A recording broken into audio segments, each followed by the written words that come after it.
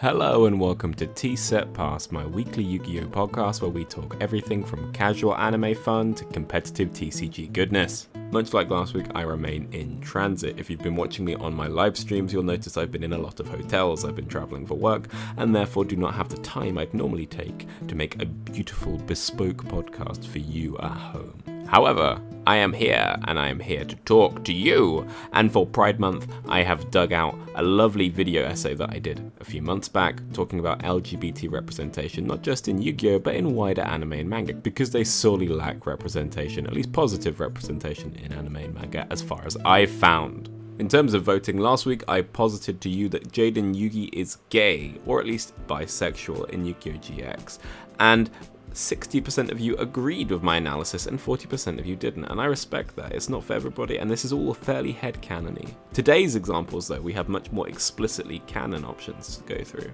Just looking through some of the comments on last episode, thank you Joryboy for saying it's incredible, thank you Venture Tower Gaming for enjoying as per usual, and Paladin Leroy is not happy with last week's ban list because Orchrist Harp Horror is still banned, and it's gonna stay that way for a good while whilst they're still printing good new machines. People will find a way to abuse Orchrist if we can, and I will be one of them.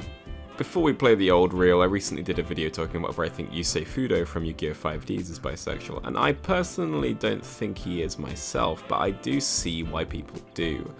He has a really strong connection with a character called Bruno that comes in Series 2 of 5Ds, and he kind of puts all the women that he was flirting with to the wayside as soon as this Bruno fellow rocks up.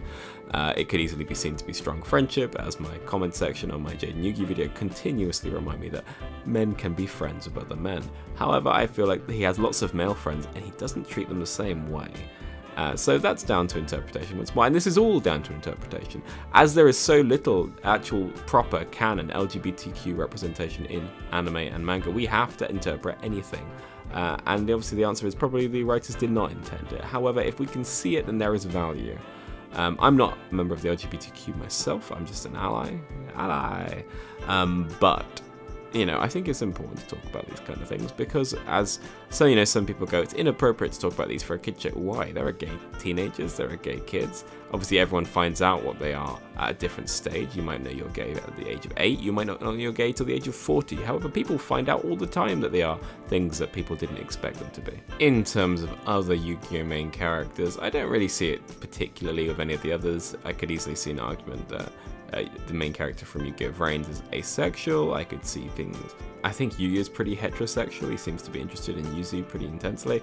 And I haven't really dug around in the other series quite so much. But in GX and 5Ds, they're sort of the shows I grew up with, and they're the ones that I've thought about the most as I grew up. I promise you that next week we have some hot new content. Mistress Doom is making her grand, second debut, a return to the podcast. Mistress Doom will be back, and we will be talking about all things Yu-Gi-Oh! Anime. Until next time, leave any comments that you want me to answer directly in the comments and in the Spotify Interact section. There'll be a poll for you to vote on, and I hope you enjoyed today's anime LGBTQ reading. Let me know if you're having a nice Pride Month. There are lots of characters in mainstream manga and anime that actually could be seen to be LGBTQ+. I wanted to talk today about LGBTQ+ characters in anime and manga that aren't specifically about LGBTQ+ relationships. Obviously, there are shows where the whole point of it is the fact that it's about a lesbian couple or a gay couple getting together. And I want positive role models too. Obviously, there are lots of anime and manga where there are negative depictions of gay people, or very stereotypical ones. Looking at you, Liron from Gurren Lagann, I love you, but you are a walking stereotype. You never know, he just might like it. Die, you! I've already talked about the bisexual and pansexual representation that I interpreted from Yu-Gi-Oh! GX, but there's actually a fair few examples that I've spotted over the years. JoJo has plenty of canon gay characters like Sorbet and Gelato, and Dio, who's bisexual. But then there's also characters like Speedwagon from the original Part 1. You could interpret Speedwagon as being gay for the original JoJo Jonathan. Speedwagon is absolutely enamored with Jonathan, and is devastated when he passes away. He even spends his entire life looking after his wife in a very platonic sense. Obviously they are best friends, but it just felt that there was like a level above that they were touching upon there. Another example of LGBTQ+ representation can be seen in Soul Eater with the character Krona Gorgon. The manga creator has confirmed that Krona uses they-them pronouns, and the manga is currently being reprinted with they-them throughout the whole thing. Psyche K from The Disastrous Life of Psyche K is definitely gender fluid as well as asexual, potentially even aromantic. Thrown away that he reacts to Terahashi and other characters that are giving him romantic interest. An example that I feel is more subtext than text is Monkey D. Luffy from the popular show One Piece. I think Luffy is a very strong example of an asexual main character. While lack of interest in love is common among shonen protagonists, Oda's insistence that Luffy has no interest in hanky-panky is pushed to the extreme.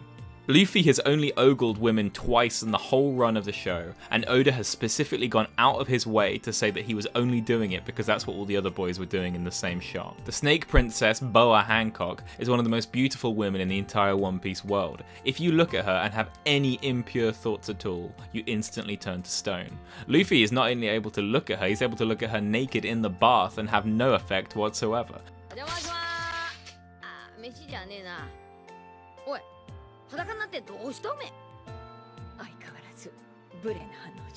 While this is true to some extent with all of the characters in One Piece, Oda has said that they're already in love with adventure. I think the fact that he's taken so much time to show that Luffy has no interest in this side of things is just a bit interesting. And regardless of whether he means it, I think it's a strong example that you can be awesome and asexual. One Piece has always tried to give positive representation to LGBTQ+ characters, as seen with the Okamas and Bon Clay, but I think the more tasteful representations that we've seen recently with Yamato and Kikunojo is much more on the money. Another canon trans character would be Alaka from Hunter x Hunter. Sailor Uranus and Neptune are pretty famous examples of a lesbian couple, so much so that they had to get censored into being very close cousins in the dub. In that moment, I knew Michelle had felt the same way I did, but obviously she had stopped running and accepted her destiny. But the look in my cousin's eyes was so intense, so full of knowledge greater than I could imagine, that I was even more afraid. I knew if I stopped running now, there'd be no escape. You know, just because we're family doesn't mean we agree. How about we talk over hot chocolate? No thanks. Huh? I've made up my mind for good. A positive example of a gay protagonist can be seen in Toya, Sakura's brother in Cardcaptor Sakura. Toya is seen to be a strong main character. He's good at almost everything from music to sports, and he's very powerful. And he's seen to be the protective big brother to Sakura. He's in a strong, positive relationship with Sakura's once love interest, Yukito. I always appreciate that the manga took its time to do the reveal that they were actually in love, and that the Yukito relationship was built up as a best friendship first and a romance second, because you could really feel that relationship building and building and the love growing as the series went on. Shinji from Evangelion is either an example of a young gay man finding himself, or a young bisexual finding himself. The whole show can be seen to be a representation of him going through puberty and going through his depressive state. Despite having several girls in the show that he does have flirty moments with, there's nothing quite as intimate as his burgeoning relationship with Kaworu. He explicitly tells Shinji that he loves him, and they form an intensely strong relationship in a very short amount of time. 心が痛がりだから生きるのも辛いと感じる。ガラスのように繊細だね。特に君の心は。僕が。そう。好意に値するよ。好意。好きってことさ。Even if he didn't mean to at first, which I think he did, you can tell it even more in the remake movies where they double the amount of screen time and give them even more shipping moments. And last but not least, for some lesbian representation, you've got Madoka Magica and Kill la Kill. Homaru in Madoka Magica is intensely in love with Madoka. So much so that their obsession leads to time travel shenanigans, making an endless loop of suffering for everybody. It's a very much Romeo and Juliet tragedy style of love, rather than a fun little harem anime. Kill la Kill will give you your silly fix if you're looking for fun. Come on, Ryuko! Get naked! I know for a fact that you, yes you, are not inferior to Lady Sasuke! Your boobs are way bigger than hers! Way bigger! And the relationship really doesn't play much into the plot. Mako is there as her friendly sidekick, and you could play it off as just best friends, except for the fact the finale has them go out on a date.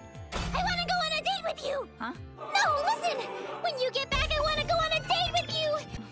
It's a date. It's very cute, and it's very understated, which I'm sure some people appreciate. That's just some of the thoughts I had. This is my first year content creating, and I thought I'd do something fun for Pride Month. Let me know if you agree or disagree with me in the comments, or if you've got any examples that I might not have mentioned. This video is an extended version of one I did on TikTok the other day, so if you are interested in more things that I have to say about Yu-Gi-Oh!, Pokemon, or Digimon, feel free to go over and check out my TikTok account. Most things will come here eventually, but I can't promise everything. And let me know what you think of my interpretation in the comments below.